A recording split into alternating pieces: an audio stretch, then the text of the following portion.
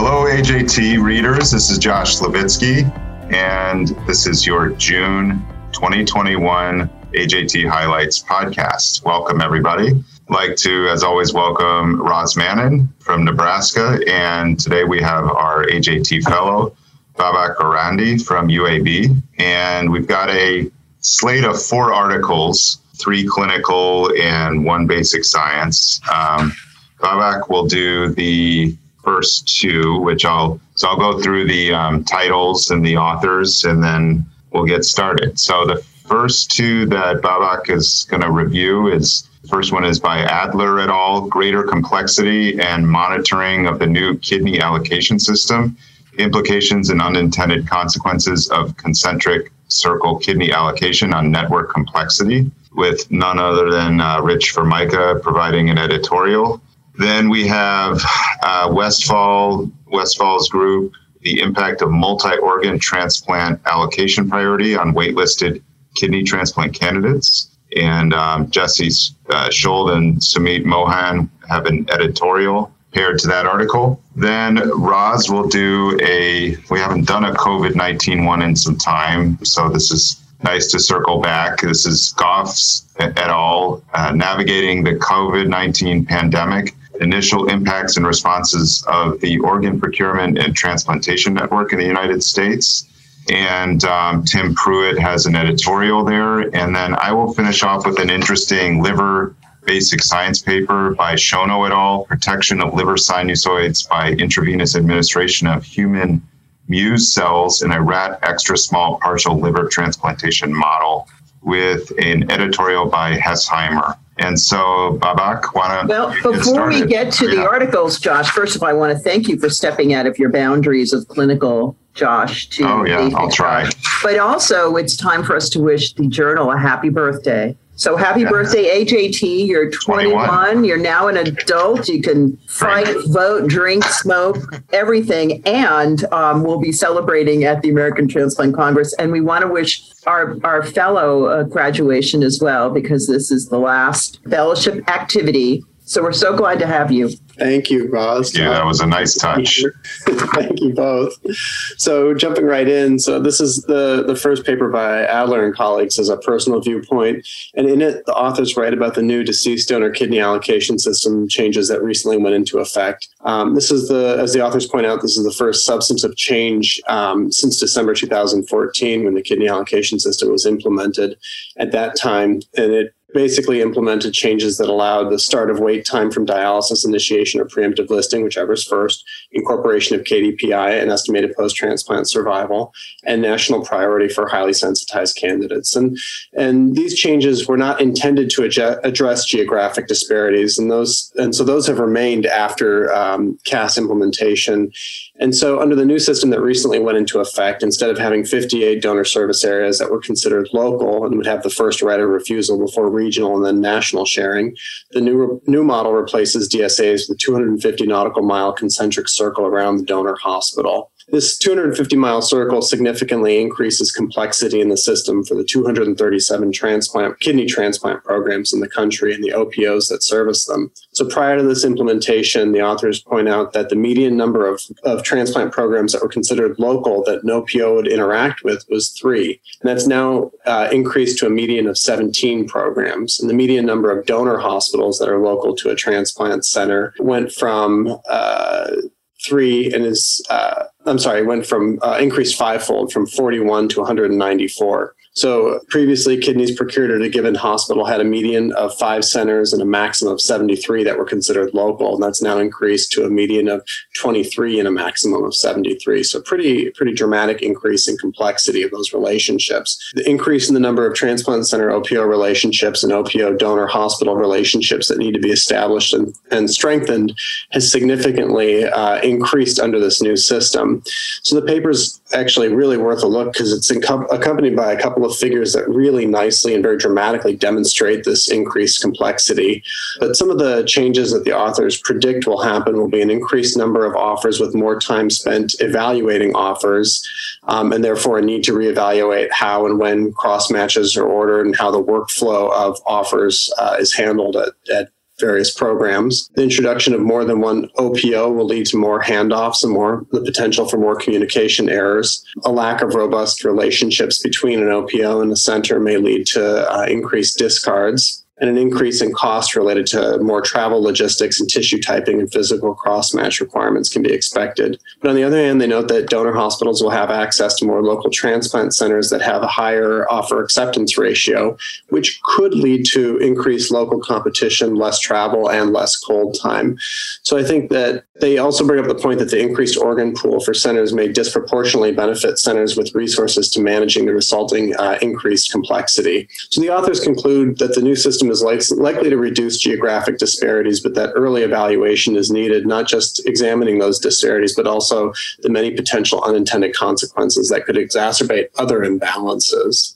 So it's kind of a nice read, sort of looking at a lot of different potentials that may happen. And certainly just as we saw with CAS changes, there's a sort of a bolus effect with any new implementation. I think we're sort of seeing that now in the early phases after it went into effect. I remember being on call at UAB when the old allocation scheme went into effect. And, that bolus was very highly sensitized. I mean, I think we were sort of bracing for it, but it was just very stressful, I recall, mentally. And I wasn't even the on-call surgeon. I was just the nephrologist. But have you seen an increased volume? I think our volumes here are relatively steady. I don't know that we've actually gone up. And I noticed our pattern offers has changed for sure. We have definitely seen an increase in offers, particularly marginal offers. Again, this is early, so it's hard to say what is going to happen. But the other challenge that we've seen is that we're seeing a lot more cold time. I think that has been very frustrating. I was on call, I think, the second week after the system went into effect. And I went to bed thinking I had 2 kidneys the next day. And I woke up and I had 8 because all these centers that had provisional yeses and probably weren't going to take them anyway, then coded out. And so things that we would have normally planned for, we sort of had to scramble and get multiple surgeons and rooms involved to get them all done. And definitely tough on the weekend where, at any center, the A anesthesia and the B anesthesia team, it's, the backup team. So definitely. Any thoughts, Josh? I mean, you've already dealt with concentric circles. Yeah. Very similar themes. I mean, I think the increased flying time, the cold time definitely was a boost to some degree in our numbers, getting patients transplanted more quickly. That is what I've seen on the liver side, which is really good, obviously with the level of illness of, the top of the list of our patients. But there's a stress on the system, definitely. I think consensus is it's better for, patients and having more offers and transplant programs, but certainly economic and local kind of stress on the program and everything that's associated with the transplant program, like you mentioned, like OR time and anesthesia and just all these sort of unintended consequences. So I think you'll not unexpectedly be seeing those in kidney also with a similar change. Mm-hmm. Yeah, I thought it was an interesting read. Figure 1 is definitely worth a look because it really showed. I loved it. Yeah. This is an amazing paper because this is late fall, early winter. This was all predicated data, but it's pretty intense. More exports, more imports, a lot of movement. All right, well, do you want to move on to the multi-organ transplant allocation paper? Sure. So in this paper by Westphal and colleagues, the authors sought to understand how the higher priority that's placed on multi-organ transplant candidates affects the next kidney alone candidate on the match run. So that person that would have gotten that kidney had it not been for the multi-organ transplant candidate being ahead of them. So the question is an important one because of the increasing use of multi-organ transplants, the center level variation in their use, and the fact that many multi-organ transplants are performed in the setting of mild CKD or short-term AKI, so that there are a lot of patients who, after their transplant, are walking around with 3 functioning kidneys. So the study used OKTN data from 2002 to 2017, and they identified donors who had both kidneys recovered, one of which was allocated to a multi-organ transplant recipient, and the other to either a kidney alone or an SPK recipient. And so they created 3 groups of patients for comparison's sake: the multi-organ transplant recipient with one of those kidneys, the kidney alone or SPK recipient of the second kidney. And then the third group was the kidney alone patients who were next on the list but didn't get that transplant. And so they identified over 7,300 multi-organ transplant recipients who received a kidney from a donor whose contralateral kidney was used in a kidney alone or SPK recipient, not surprisingly, because multi-organ transplants tend to be higher donor quality. We saw the same here, median age of 32 and a median KDPI of 28%. The multi-organ transplant recipients were more likely to be male, white, older. A smaller proportion were in pediatric age range. They were less likely to be sensitized and more likely to come from a zip code with a higher median income. And at the time of offer, 82% of those who missed out on that kidney transplant had been on dialysis for a median of 1,700 days, compared to 54% of multi-organ transplant recipients who had had a median of 130 days of dialysis. So pretty significant disparity. Following the offer allocated to a higher prioritized multi-organ transplant candidate, 67% of the next sequential candidate, or that third person that didn't get that kidney, later received a kidney transplant, but 10.5% died on the wait list, and another 18% were removed from the wait list after becoming too sick for transplant. And for those who were subsequently transplanted with a kidney alone on a subsequent offer, the kidney quality tended to be lower. Compared to those who got the kidney alone, those who missed out on that transplant had a 55% higher hazard of mortality, and multi-organ recipients had a 56% higher hazard of mortality. So in this study, obviously, there are a number of limitations, particularly in a study that spans from 2002 to 2017 and includes a number of iterations of allocation policy changes and secular trends in transplant practices. And there's also the lack of granularity about the decision-making process for accepting or declining. But they did do a number of sensitivity analyses. And I think that the data or sort of the conclusions that you can draw from this are relatively robust. But I think the real strength of this paper is that it really requires us to think about what our priorities are as a society in terms of who should get a claim to priority and allocation. And in my mind, it also highlights the fact that we have a pretty jumbled landscape of regulations and policies that lack any sort of cohesive harmony or theme. So SPKs aside, multi-organ transplants are generally excluded from the same outcomes scrutiny that occurs for single organ transplant. There's a lack of standardized criteria for the use of kidney in multi-organ transplants, except until recently in the case of simultaneous liver kidney. And OPO metrics that are going into effect are going to promote greater use of multi-organ transplants to increase their number of organs transplanted per donor. So I think it's sort of a lot of different competing interests, and the result is that the system, there's no cohesive theme here. And I think that does lead to a lot of challenges. And I think that this paper nicely brings that up, that we really need to think about what it is that we want to prioritize. I don't want to preempt our podcast in a few months, but there's a heart kidney paper coming out, and they refer to this paper and it almost is accusatory, like, listen, we need these kidneys. But when you look at this paper and you reflect on it, you realize that what you just said, it's kind of a mess. And it's just, the development of policies and it is a fabric, and it's just kind of all jumbled together. It's like some bad weaving tapestry that my mother would make, not your mother, but my mother was like, doing these art projects, and you'd go, that's interesting. Thanks, Mom. But I don't know necessarily the next steps from a policy perspective, as we struggle through, this came out during, COVID and dealing with the loss of deceased donation, less so than living donation. And now trying to struggle through getting everything back online. I don't know, Josh, you're a liver guy that sees quite a bit of kidney. Yeah. It's really complex. And it's a little bit of a tug of war sometimes with this situation. I don't have the real right answer other than to continue to try to provide equity in multi-organ versus using those organs for kidney alone. Yeah, I think that this is one of those things that needs to be open and transparent in the transplant community and in governing boards to continue to refine this in a better way. The other thing too is always that comes up with these transplants is that that the outcomes that we're beholden to really when you do a multi-organ, where do they go? They don't really go anywhere, right? So that's always the elephant in the room, is trying to track outcomes of these patients. And it's that's another thing that needs to be sorted out, is a better way to kind of track these in the multi-organ transplants and their outcomes, and have some understanding how they do compared to other patients. So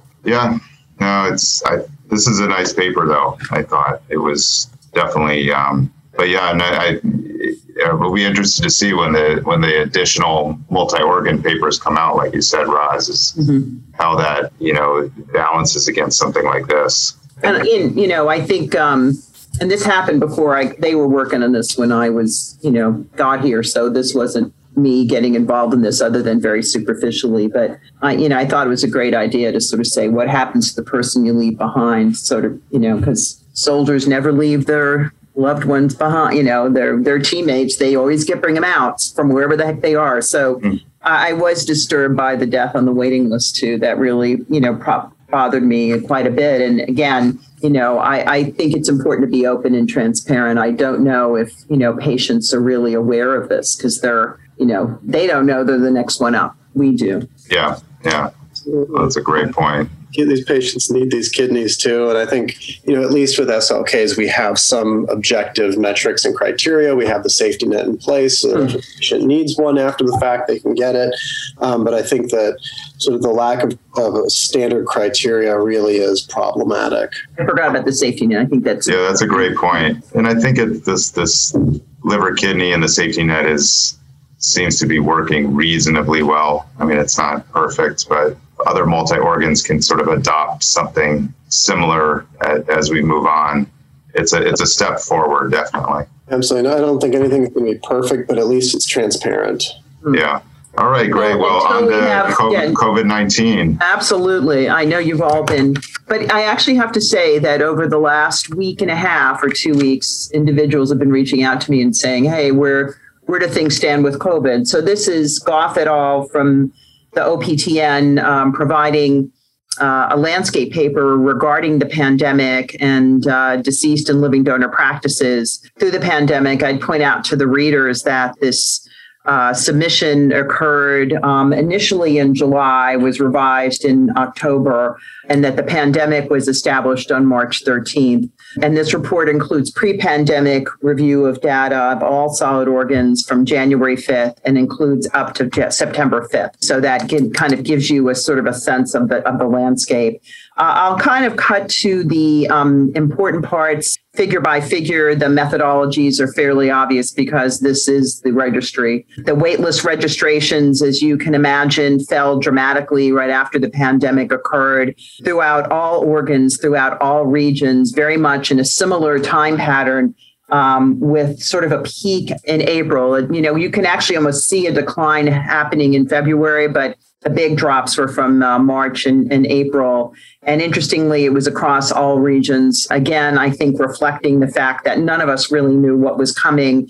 And many of us were on these calls and Zooms preparing for the worst, some of whom actually were already dealing with the worst, like the Northwest initially, and then the Northeast. Figure 3 actually shows the inactivation. So recall that there was inactivation policies available, particularly in kidney. And when you look at the pattern of inactivations over that course, inactivations almost doubled or went up by almost 65%, all due to COVID. So there was a COVID exclusion that you could avoid bringing patients in and listing them for COVID exclusion, so that you didn't want to bring certain individuals in. Unfortunately, they can't tell you how those decisions were made. They were done center by center. And I can tell you that based on other work that I've done in reviewing and reflecting on COVID, the rationale for who was transplanted and who was inactivated in the kidney waiting list really differed. Organ recovery in Figure 4 took a major dive during April, but then it bounced back pretty quickly to pre-pandemic levels. I think that the causes of death were really not significantly different. We could hypothesize there were more strokes, but there actually weren't. And obviously, there was nobody with COVID that was included in that because those individuals were excluded. Figure 6 looks at all volumes and notes that the hardest hit organ of all the organs recovered was the lung. Interestingly, it dropped by almost 2/3. And there's another complicated figure on 7 showing you again these regions. So if you remember going to the webpage, they had these geographic regions, some of which you go, oh, that's Northeast. Is New York in the Mid-Atlantic? Or is that Maryland? So you have to just sort of look. They give you the breakdown of the different centers in one of the initial tables. And I think that when you sort of look at this, this issue, this difficulty in getting donors, I think we all recall that, in some centers like New York, which we watched every night, there was no ICU beds, there were no anesthesiologists. You couldn't get the donor coordinators in. I think Live On or the big OPO in New York, I don't want to call it Live On New York, but they had hundreds of calls each day with deaths, none of whom were eligible. And even when they had a potential donor that was not COVID, it was very, very difficult. But thankfully, we were able to rebound. Deceased donor transplants are first shown in figure 8. When you look over time, kidneys fell about 45% from March to early April. Lung fell dramatically by 70%, liver by 37%, and heart by 43%. And you can see some rebound. They show you the differences in a geographic region, for example, on figure 9. And then they also look at medical necessity and were there any real drops. And there were some drops in medical urgency. I mean, even at the highest lung level, those volumes, those numbers fell over time. Interestingly, the one group that seemed preserved was the kidney transplant patients that were super highly sensitized, the 98 to 100%.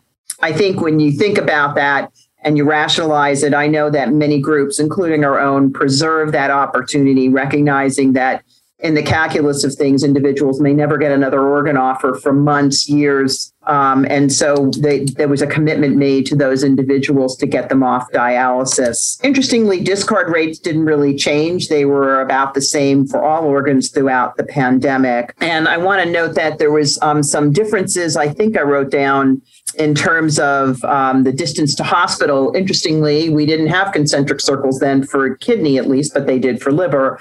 That volumes seem to really shift towards more locally accessible areas. Again, probably not a surprise. We weren't sending the chopper or the plane to go to other areas. There was a lot of reluctance by hospitals having outside teams. Remember, we didn't have great testing in March. We didn't have great access to testing in March. Neither did the OPOs.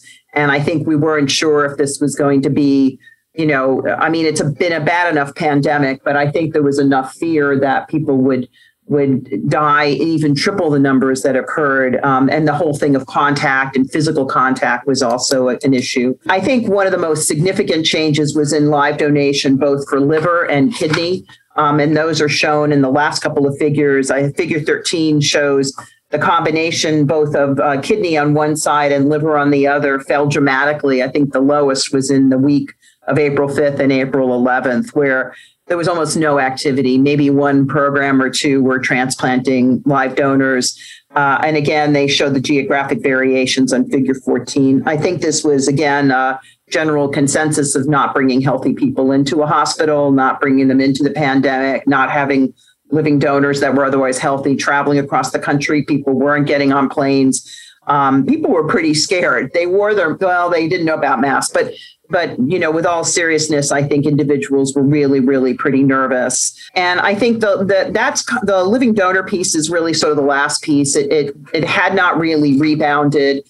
And unfortunately, they don't show you the most recent data. So I actually looked at the most recent data today to indicate that there was a rebound in deceased donations. So our total overall transplant rates were really very similar to 2019 when all is said and done. But it was really the live donor that was affected. That never came back up to its pre-pandemic level and still is not. If you look at live donor kidney today, it's still lagging a bit behind 2019 rates, but obviously well better than 2020 rates. And likewise, liver is back up. Deceased donations seem to be working really quite well and continues to work well. And I think many OPOs just continue to sort of slog through. there were some comments made by Tim Pruitt in his editorial, but also in this paper noting that COVID had this massive broad impact with near cessation of the live donors, as I mentioned. And, again, we had a fear of mortality of healthy people, our own mortality, and bringing in patients that had multiple comorbidities, because it was very clear from the beginning that people that were dying were really quite sick. Underlying health was an issue. I think that the Northwest and the Northeast had the biggest drops when you look at this paper. They point out by the OPTN that none of 1,400 donors during the pandemic period tested positive for COVID. That was a policy requirement. And, it's interesting that even with, there were a lot of different things that were going on and a lot of different mindsets. Who do you transplant? Who don't you? There wasn't a consistent consensus, although I think I call them the vital organs, but the medically necessary organs like liver, lung, and heart had more of a can-do, let's go for it attitude if they had the resources. And because the pandemic, when you look at these geographic variations, is so all over the place and it doesn't even fit, like when we think of Texas or when Nebraska had its wave, these numbers don't jive. And so I think that this has been a struggle for the scientific registry and for these transplant metrics, that there's not a statistically valid way to use our conventional metrics, and hence they were sort of suspended. They will come back online. The SRTR has tried to create a consensus of how to make it fair, carving out a certain period of time. But I think this was really a major challenge. I think that the pandemic showed the best and the worst, but I think transplant had incredible resilience. I mean, I think through anything, we all felt very committed to our mission. And I hope that we, moving forward, have maybe better tools to determine programs' abilities and maybe relying on these old metrics. It's maybe this is the time to say enough and let's find some other way to measure, the greatness or goodness or badness of a program. Yeah, really well said, Roz. And summarized, I think you hit the nail on the head, which is once you have something as traumatic like this, it sort of makes you look at the system of what we're doing and opportunities for change, or maybe trying to make something out of this that moves it forward where we wouldn't have previously. And I think the resilience part of our transplant programs and clinicians and everybody that's involved was pretty amazing to actually be able to rebound that quickly. Mm-hmm. There was that dip in April and in May, but I think we really rebound where the overall numbers of transplants were not so far down from the year before. I thought it was going to be just in the toilet. Lung has a bit of a lasting, persistent effect. I won't deny that. And the lung folks listening will say, wait a minute, but about the lung, which I understand. But again, think where you were, more than a year ago. We didn't have masks. We were like, do we have enough gowns? Do we have enough masks? The testing issue was really super complicated. We don't have enough testing because we don't have enough pipetters. We don't have enough people to pipette. So I think part of the rebound, it was interesting because, the OPOs were sort of like over here and the centers are over here and everybody just sort of got their act together. I still have to say, watching the nightly news and seeing my old hometown, and I thought this is just never going to get better. And yet there were transplants going on in New York City. There were centers that were still able to transplant and be effective and save lives. So kudos to our field. It's pretty remarkable when you think, thinking back to a year ago, it just seems like an eternity ago, especially as things are starting to open up and, people are going out in public without masks again in a less contentious sort of way and more of a perhaps evidence-based way. And obviously, I think there's a lot that's been learned globally about sort of pandemic and disaster preparedness. But what do you think the lessons are for transplant? Like, what should we do better next time? What should we do differently? What would we do the same? I did think that we made some and I was part of that. I think that we made some subjective, we intuited a lot, and we did some things that, I think we were just grasping at straws. And I remember talking to colleagues in Italy and like the first week of March, we were trying to disaster plan for dialysis in our own center. And I was like the only one that knew how to do acute PD because I trained and I'm the oldest. So, and then figuring out what fluid and which ended up being an inevitable in New York that they had to in some sites. But, maybe the rationale of just sort of being more evidence-based. I think we use a lot of subjective kind of heartfelt, not bad. Nobody I think was affected deeply. Maybe they were, but not to the extent where like, oh, that was a bad decision. Like some centers were doing preemptive patients. They felt, let's bring them in, let's get them done. If they're on the deceased donor list, get them out the list. Other people like us, we were like, well, maybe we should inactivate that person. They're doing well. I wish we had had more consistency. I think I spent a lot of time talking to people instead of getting my lab open. And we spent seriously, we spent a lot of time talking, like getting all these hydroxychloroquine papers. How many conversations did I have about CNI? Yes or no? Because I do CNI research. What do you think, Dr. Mann, about CNI? I'm like, is it going to prevent viral ACE inhibitors? I mean, think of the things. Oh, I take nonsteroidals. Am I going to be more susceptible? And what it came down to was like hand hygiene, masks, and 6 feet, social distancing. So I wish we could go back and just sort of have a better reset of thinking more clearly and not getting hung up in some of these wild theories. Yeah, I don't really have busy, though. Kept me busy. Lessons learned. I hope this never happens again. But, I do think the lessons is to be as prepared as possible for anything in the future. I mean, when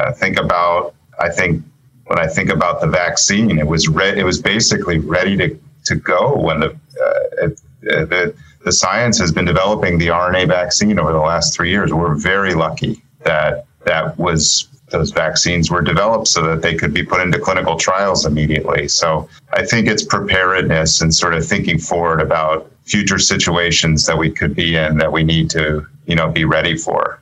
And I think, hospitals now are thinking more concretely, like, okay, that air conditioning system in the OR, that's like, there's a lot of humidity and mold. They got to, those things, the infrastructure is really critical in the hospital. And I think people learned here very quickly because they were putting up these tents and these reverse isolation rooms. We lost our transplant floor to COVID, so we were moved somewhere else, and they had to put this external thing you were always climbing over. But I do think now that hospitals, okay, besides the bottom line, are really thinking strategically about how buildings are built if they're not gone up yet, and then how to maximize, getting some of these things fixed that they said, oh, yeah, we'll take care of it. And then suddenly they were in the middle of a pandemic and, well, we can't fix it. We can't get anybody to come in. So, and that's, I think, another lesson is just being ready. And I do think it is amazing. And I think we'll never forget it. And I think as a field, we'll at least have some sense of what to do perhaps the next time. And thankfully, it wasn't like one of these, you walk into the room like, what was that pandemic movie with Matt Damon? You walk in the room and you're dead. Yeah. That's all I kept thinking about. And yes, I could have. I mean, but it again, you just had that sort of eerie feeling like these microbes are out there and they're going to catch you. So listen, we've talked a lot. Josh, yes. What about all right. Time for enough about COVID. We could have like a whole COVID chat session. Time for the Muse. Right.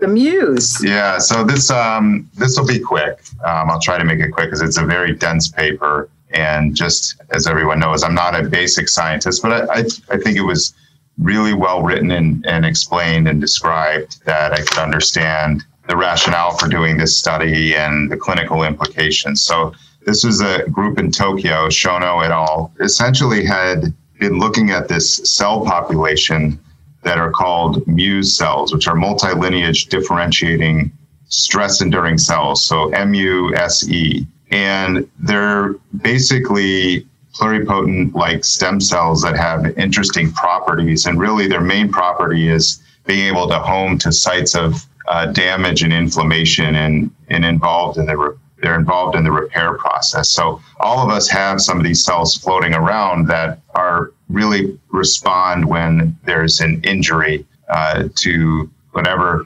tissue or organ. And so the model that they're testing here is actually a post-partial liver transplant model, where we know that one of the biggest issues with doing living donor liver transplantation is if you put too small of a piece of the donor into a recipient, they can get something called small for size syndrome, which can be a real problem in the postoperative phase and sometimes leads to death. Not very commonly, because I think a lot of surgeons and all of us kind of recognize this early and try to do some manipulations to to the liver to try to reduce this injury. But essentially what happens is that there's too small of a donor piece, and there's portal hypertension, and the sinusoids in the liver undergo or have a kind of a shear stress from too much flow in and too little flow out. And if your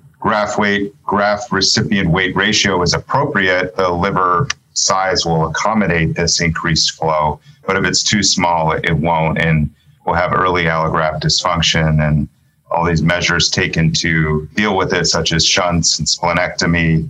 They do work, but it is costly, a lot of morbidity involved. So the idea here, this group developed these, testing these Muse cells in a small for size syndrome model, in a rat model, for potential future clinical applications.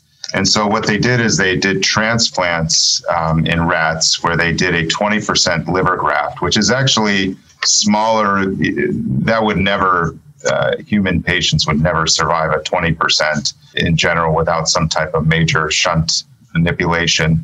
So they recognize they're trying to test out the most challenging situation, which is a very small liver graft into a recipient. And they had 5 groups of rats, vehicle, which was just saline. They used controls of bone marrow MSCs because some of them have Muse cells in them, and there's been some interest in using MSCs in these clinical situations. And they also had this Muse cell group, and then a hepatocyte growth factor knockout model, which provided some interesting results as to the pathogenesis. And basically, they did these transplants and infused the cells within about 2.5 hours after portal reflow, once the surgery was done. And they're infused into the penile vein, so they're systemic. And they basically tested the liver function. They did all sorts of immunohistochemistry and assessments of the graft function of the liver, and did all kinds of sort of some functional testing to see if the Muse cells were doing anything in the small for size syndrome compared to the other groups. And so what they found was that I think probably the first thing is sort of their liver function. There are two measures. One is called an ICG-PDR, which is an indicator. Forget what it is. Forget what it stands for, but it's basically a liver function test, a dynamic liver function test, and that was significantly improved with the Muse cell arm compared to the others. And also the AST and the ALT were significantly lower in the Muse group compared to the others. And then they did some testing. I have to move along. This is a very involved paper, but looked at the sinusoids themselves and did really elaborate 3D imaging of the sinusoids, and found that, and looked at sort of the disruption of the sinusoids versus continuity, which is good.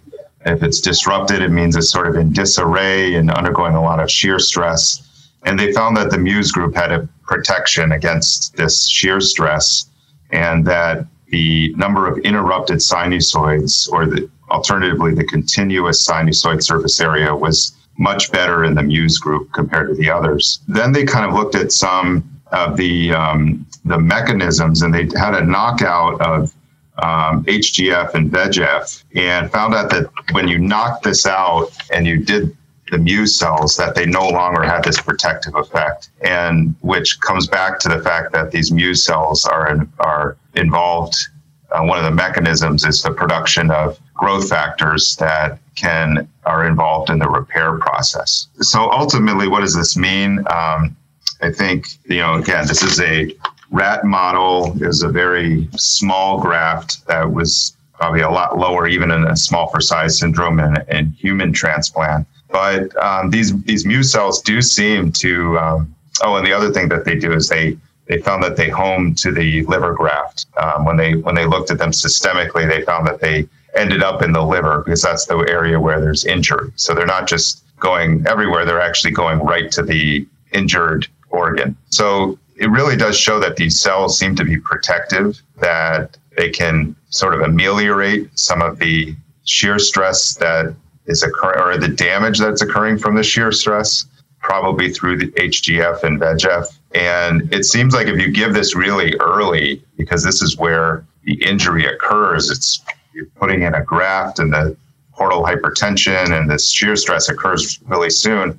It seems like the earlier you do this, the better outcome you'll have. I don't know how this would translate into a clinical application or where that is now, because it's obviously in an animal model, but you could foresee the ability the idea here was that you could potentially use smaller pieces from a healthy donor, which would improve the donor operation and make it more of an operation that's more acceptable than what it is now, which is, again, about a 40% hepatectomy. And so perhaps you could use a smaller piece of the donor, maybe even a left lobe for adults, which is done in some places, but usually smaller recipients. So you can maybe expand living donor liver transplantation this way if these cells were really, truly protective. There's a nice paper editorial from this group in Barcelona that had, I think the best part of it was this figure 1 in the editorial that has a mu cell in the center and all the different things it does. I certainly learned a lot. I wasn't even aware of this cell population. It really made me think about, it was very clear that it was having positive effects in this type of transplant, and made me think about other applications too of injured organs and the potential to use these cells in that matter. So I thought very cool. The future we'll see if these types of things can be translated to human transplantation. I think it's fascinating that these are human-derived cells in a rat model. I find that fascinating. Yeah. They're not rejected. I mean, it's absolutely astounding to me that it works. And I just wonder if you had I'm sure other people have looked at other injuries, maybe different models. I mean, it's hard in the kidney because you don't regenerate like you do a liver. They mentioned, I didn't look them up yet, but they mentioned one of there's been some clinical trial testing, I think, in myocardial infarction, which makes a lot of sense, right? To clean up injury and decrease, cardiac scar, essentially. So, I mean, this really had a very future forward looking feel for me. Again, not just in this setting, which was very close to home, but other settings too. Mm-hmm. So hopefully we'll see more of this in transplantation. They even had deceased donor liver transplant implications too. I mean, they focus on the living. Yeah, donor. Sure. But certainly could imagine marginal grafts or donors. Now that we're flying all over the country. Yeah, exactly. All right, well, I think we'll wrap it up. So, Babak, thank you for joining us this year. We really enjoyed having you, and we're going to regroup in July with a new group of fellows for next year. And I hope everybody has a good June. Go see everybody at the ATC in a week and a half by Zoom. But right. But for the last time. I hope so. It should be really good, though. The program looks outstanding, so I'm excited for it. Awesome. All right. Thank you, guys. Take care. The opinions of the hosts of the show do not necessarily reflect those of the American Journal of Transplantation. For AJT highlights, you can find us online at amjtransplant.com. That's amjtransplant.com. And follow us on Facebook and Twitter.